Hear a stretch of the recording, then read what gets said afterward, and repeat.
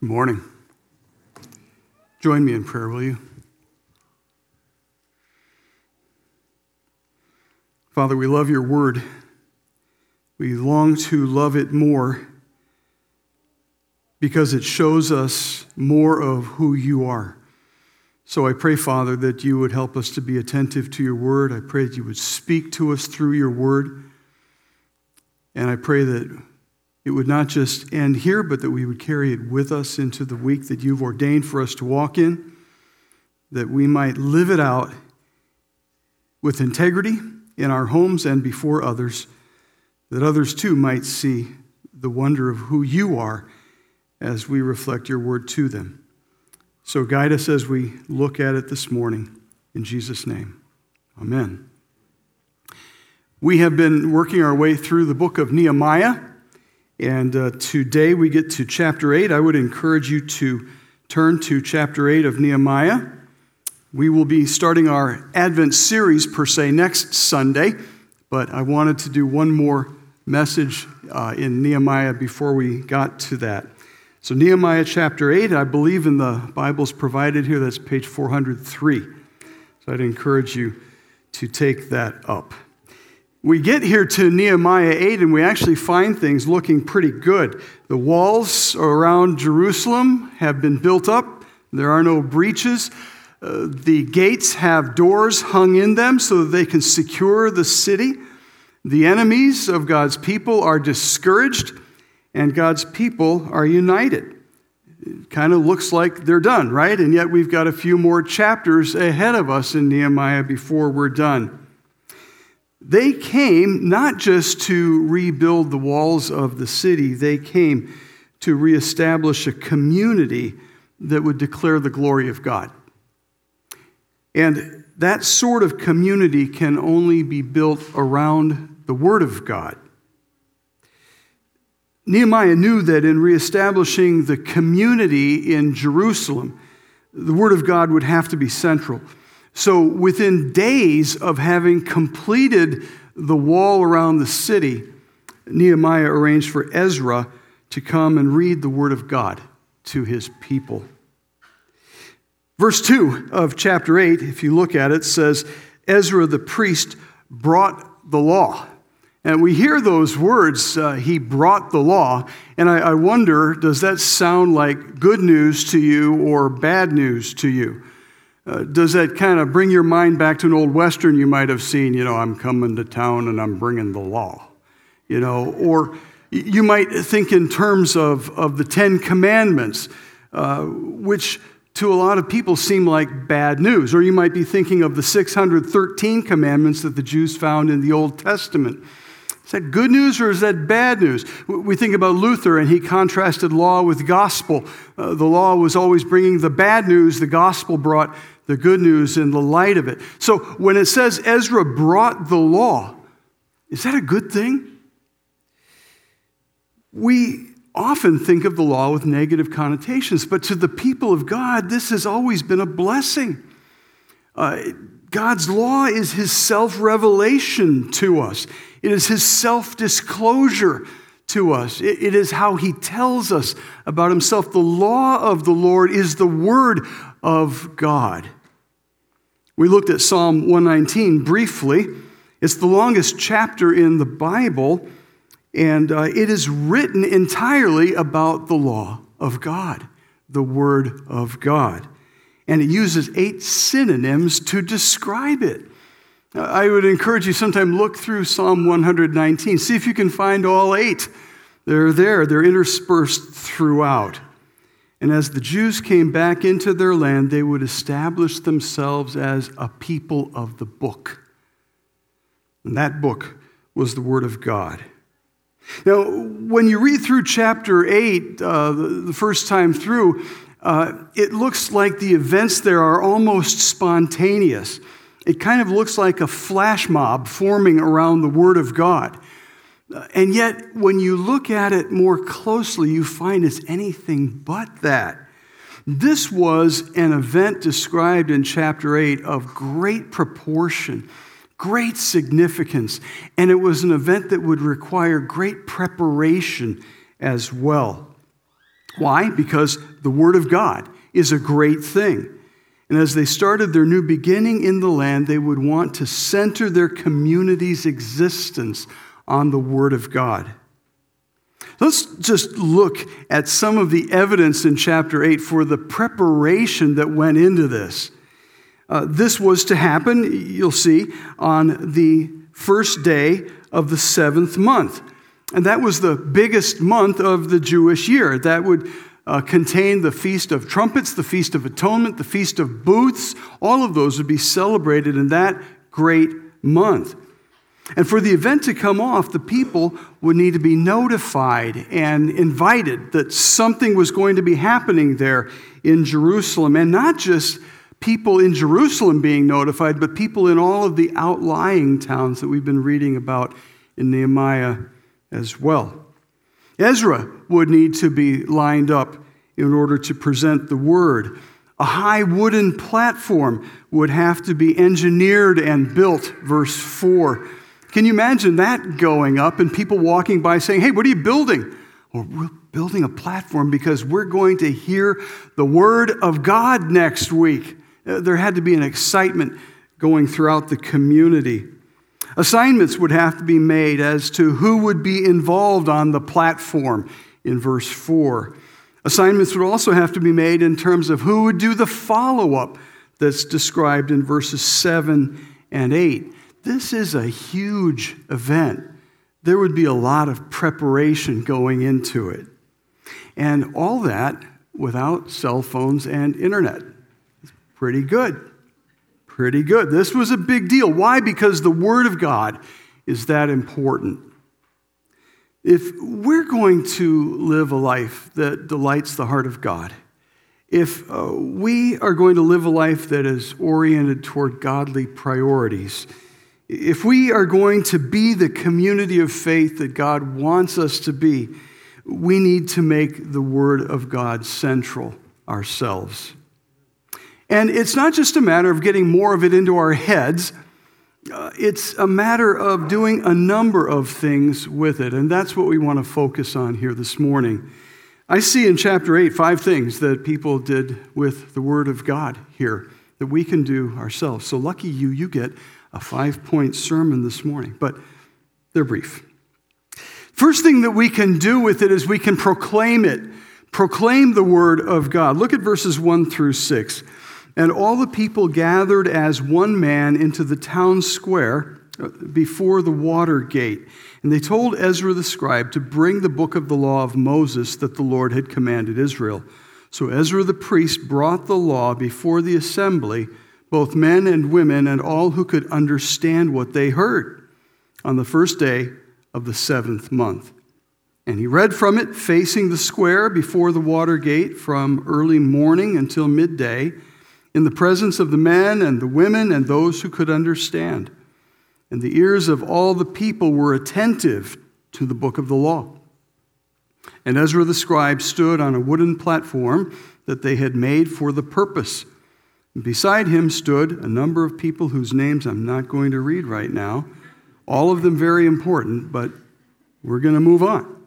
And Ezra opened the book in the sight of all the people, for he was above all the people, standing on the platform. And as he opened it, all the people stood. And Ezra blessed the Lord, the great God. And all the people answered, Amen, Amen, lifting up their hands. And they bowed their heads and worshiped the Lord with their faces to the ground.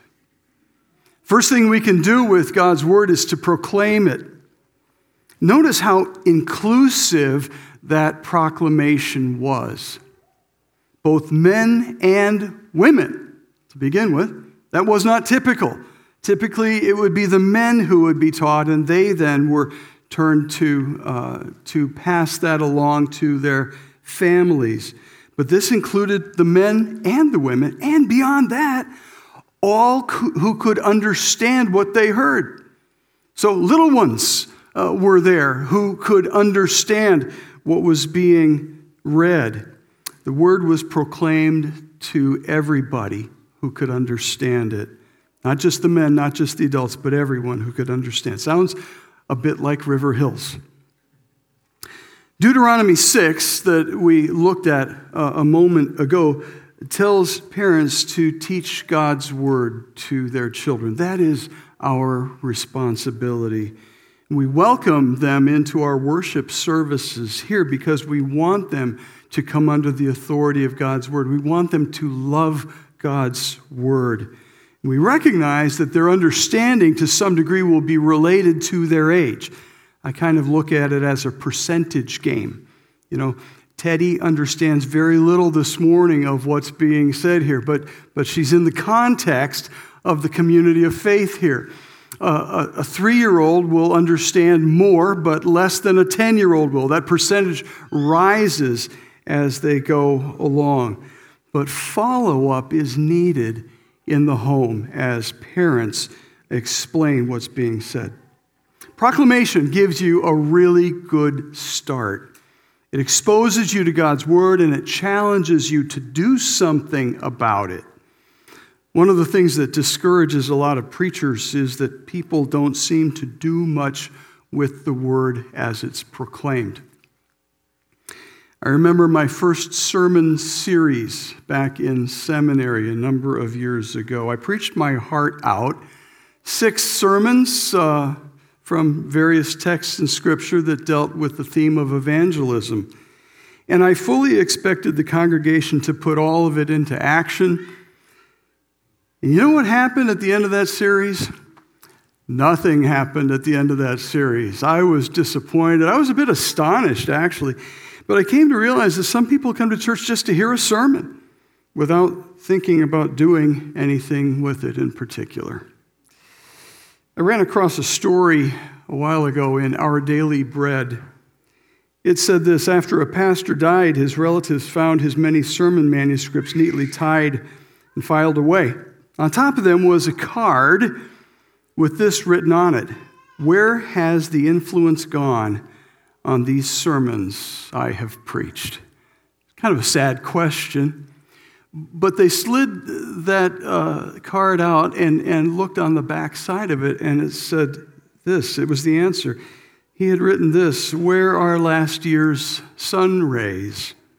They have gone into fruits and grain and vegetables to feed mankind. Where are last year's raindrops? Forgotten by most people, of course, but they did their refreshing work, and their influence still abides. So too my sermons have gone into lives and made them nobler, more Christ-like, better fitted for heaven." That's encouraging. When you don't see results every week, you know that God's word does not return empty.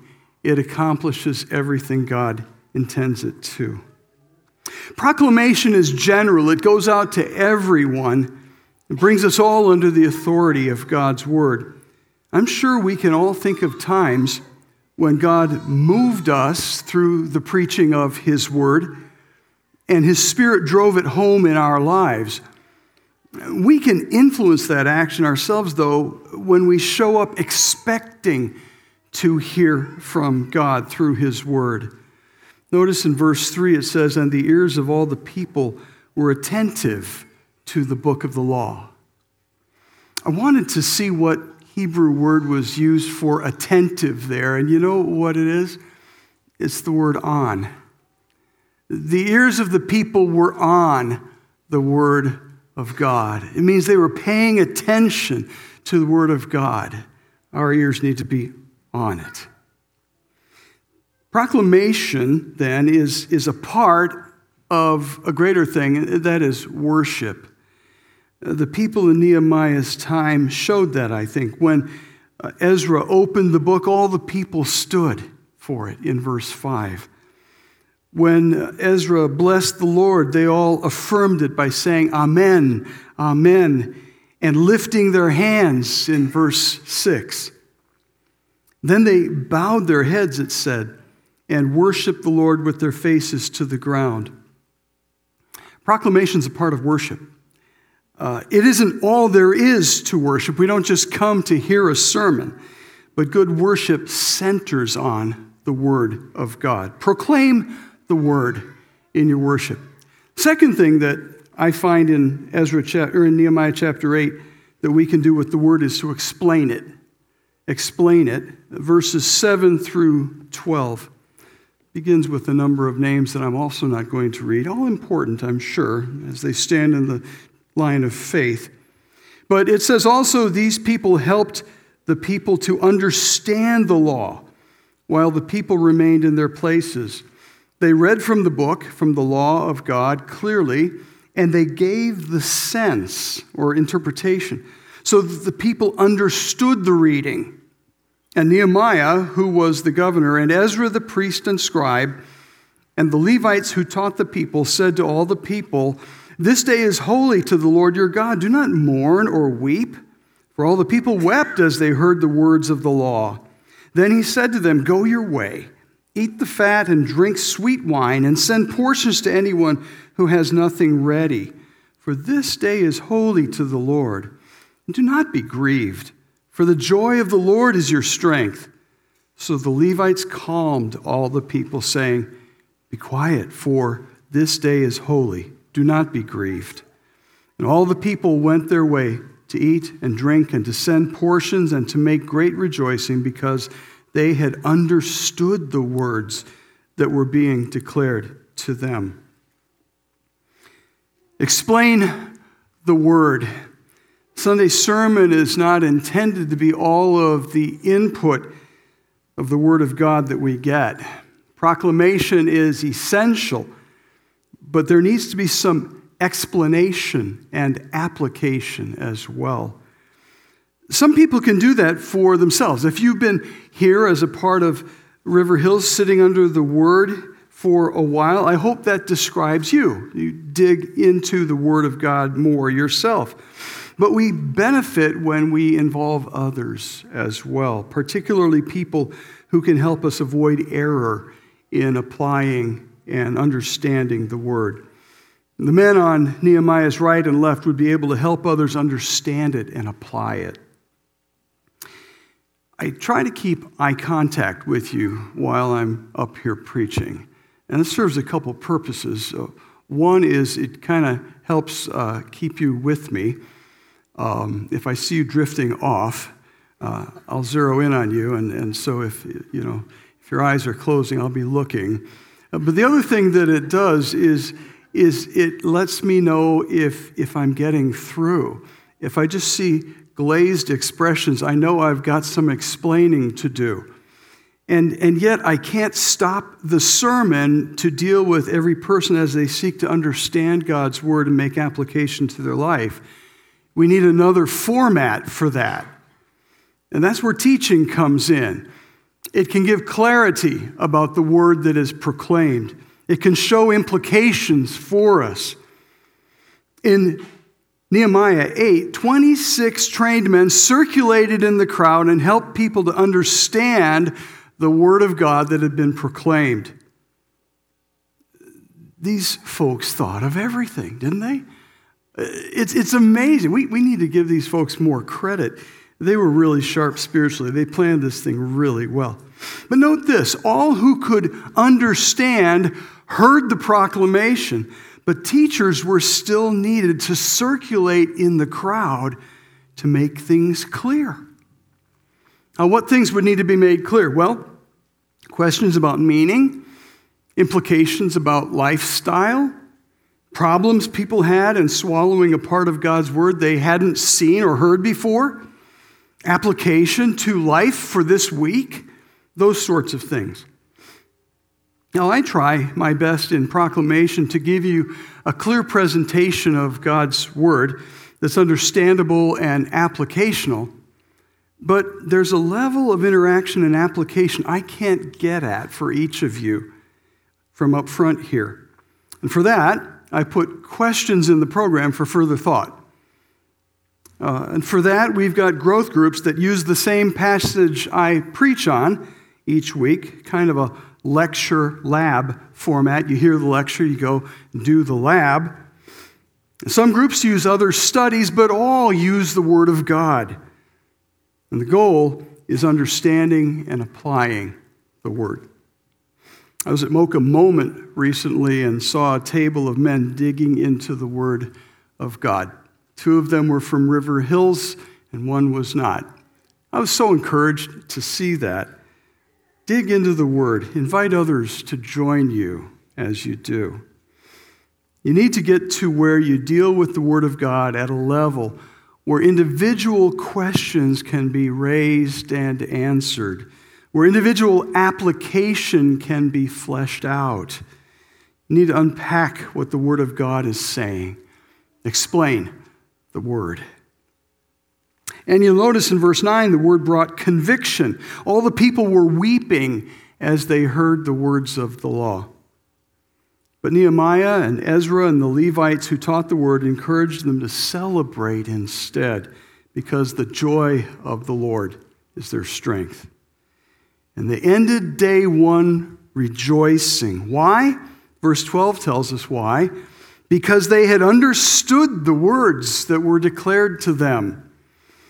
God's Word had been proclaimed, and now it had been explained so they could understand it and apply it. And it brought joy. Third thing that we see them doing here in chapter 8 is studying the Word. We can study the Word. Verse 13. On the second day, the heads of fathers' houses of all the people with the priests and the Levites came together to Ezra the scribe in order to study the words of the law. Study the Word. Day 2. Heads of families join with Ezra and the priests and the Levites to study the words of the law. And they would then take what they had learned from this time of study and bring it to their families. So it isn't just a matter of coming to the temple and learning there. It needed to go from there into the homes. That's a great plan. Heads of household step up and lead in the Word. Again, Deuteronomy chapter 6 is just so helpful there, where it says in verse 6, "These words that I command you today shall be upon your heart." There's the first place, your heart, let it lodge there. And then it says in verse 7, "You shall teach them diligently to your children, and shall talk of them when you sit in your house, and when you walk by the way, when you lie down, and when you rise." You bring God's Word into the home. Heads of families needed to be trained in order to do that. As they started a new community, they would need solid grounding in the Word of God, because you can't take someone where you have not been yourself. And so here's my challenge to us men. Men, are you able to lead your families spiritually? Are you able to lead your families in the Word of God? It's a challenge because we've got some really godly women here. You got to get up early in the morning to have something to contribute to somebody who's digging deeply into the Word for herself. Are you up to it, men? Are you studying God's Word for yourselves? The priests and the Levites trained those who would reproduce the ministry. The principle is restated in the New Testament in 2 Timothy chapter 2, verse 2, where Paul tells Timothy, "What you have heard from me in the presence of many witnesses, entrust to faithful men who will be able to teach others also." You see in that simple verse 4 generations of the transmission of God's Word. Paul to Timothy, to faithful men, to others. We train those who can reproduce the ministry. And so I'd ask us all, do you have a Paul in your life? Do you have someone who is able to take you further than you've gone yourself? Do you have someone who you're looking to help train you in God's Word, to pour into you? Do you have a Paul? And then do you have a Timothy? Someone that you can do that for. Someone that you can pour into so that person can grow in the Word as well. We each need a Paul. We each need a Timothy as well. There's a fourth thing we find here in verses 14 to 17 that we can do with the Word, and that is to obey it. Obey the Word. Look at verse 14. They found it written in the law that the Lord had commanded by Moses that the people of Israel should dwell in booths during the feast of the 7th month, and that they should proclaim it and publish it in all their towns and in Jerusalem. Go out to the hills and bring branches of olive, wild olive, myrtle, palm, and other leafy trees to make booths, as it is written. So people went out and brought them and made booths for themselves, each on his roof, and in their courts, and in the courts of the house of God, and in the square at the water gate, and in the square at the gate of Ephraim. And all the assembly of those who had returned from the captivity made booths and lived in the booths. For from the days of Jeshua, son of Nun, to that day, the people of Israel had not done so, and there was very great rejoicing. Obey the word. As they studied the word together, they discovered something in the word that they hadn't been doing. The Feast of Booths. Verse 17 tells us they hadn't observed it since the days of Joshua, son of Nun, the guy who took over after Moses. What do you do when you're studying the Word of God and you find something in it that you have been neglecting? You need to take action to bring your life into conformity with the Word of God. I can picture the scene. They're reading the Word and someone says, hey, this month is supposed to be the month for the Festival of Booths. We need to build booths. And so all over Judea, booths went up on rooftops in courtyards, in the temple courts, in the public square. This was to be a reminder of the years of wandering in the wilderness, the time when they didn't have good roofs over their head, to remind them of God's graciousness in bringing them into the land that he had promised. It's like sleeping in a tent to be reminded of how good it is to have a roof over your head. And the booths were to be a perpetual remembrance. And you'll notice the people didn't say, well, that's dumb, I'm not going to live in a booth for a week. And they didn't say, I'm too busy to build a booth. And they didn't say, my family wouldn't sleep well in a booth.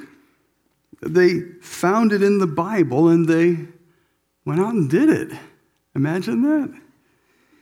And because people took God's word seriously and sought to obey it, people all around them could see that something was different about them. See, the word isn't just for listening to. We need to let it change us. We need to let people see there's something different now. One last thing that we find here in chapter 8 that we can do with God's word, and that is to feast on it. Feast on the word. All week long, Ezra read from the book of the law of God, verse 18 says. It was the focal point all week long, the word of God. Then they kept the feast, it says, for 7 days. Now, when it says they kept the feast for 7 days, after talking about reading the word of God, do you think that Nehemiah was just talking about food? Or might he mean something more? 7 days of feasting must have been wonderful, but 7 days of feasting on food also meant 7 days of feasting on the Word of God. It was the central piece of the whole feast. So how's our appetite for the Word of God? Is it easily satisfied? We should be ravenous for it. When you see someone who's not eating, someone who has no appetite, what goes through your mind? Something's not right. Lack of appetite is not a sign of health. Something's wrong here. How's your appetite for the Word of God? If it's lacking, how do you develop it? You develop it by developing your love relationship with the author. Before Tina and I were married, we were separated for 5 months, the last 5 months before our wedding. Uncle Sam had plans for me that did not include Tina. And this was before email. This was back when dinosaurs roamed the earth. And every day I would go to a physical mailbox and I would open it and check and see if there was something there from my fiance. And if I got a letter from her, I didn't just kind of glance at it and toss it in the trash. I treasured it. I read it over and over. Why? Because I was in love with its author. Develop your love relationship with the author of Scripture, and you'll see your appetite for his word grow as well. Hang out with other people who love him too. Listen to music based on this word that will stir your soul. Eliminate the junk food that other people put into their minds. Crave the pure milk of God's word. Feast on it in various forms. You know, I like hamburgers as much as the next guy, but I wouldn't want to eat one every day. I need other things with variety. You don't eat the same food every day. You also then need to bring some variety into your feasting on God's word. Read it in different versions, different translations. Listen to it preached as you travel. Read what others have said about it. Feast on the word of God. Nehemiah knew that the word of God needed to be a high priority for the people as they established a new pattern of life in their new city of Jerusalem.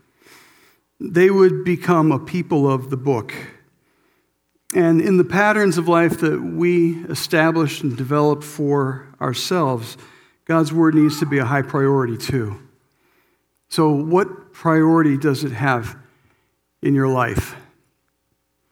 Do you stand under its proclamation? Do you plug into further teaching of God's word? Are you in a mentoring relationship with a Paul and a Timothy where you're being trained and training somebody else in God's word? Are you obeying it, putting it into action? And do you treasure it so that you feast on it yourself? We are a people of the book. I would love it if that were said of me. He's a man of the book. I would love that to be said of my wife, of my daughters, of my grandchildren. People of the book. Do people look at your life and know that you're a person of the book? Do they know by seeing you in action that God's word is that important in your life? That you let it actually shape your life? That is the way to real renewal. Make the word of God that important in your life, and you'll see a difference. Not just for a week or two, but a difference that lasts. And maybe more importantly, people around you will see it too, and they'll know that you're for real, and so is the message that you bring. You'll find some questions for further thought in your program. I hope you'll make use of those as you seek to put God's word into action this week. Would you bow with me in prayer? Father, thank you for your word. I pray that our appetite for it would grow daily, that we would treasure it, that we would feast upon it, that we would delight in it, that we would love going deep in it, that we would share it with others as we live it out, all for your glory and for our joy. In Jesus' name, amen.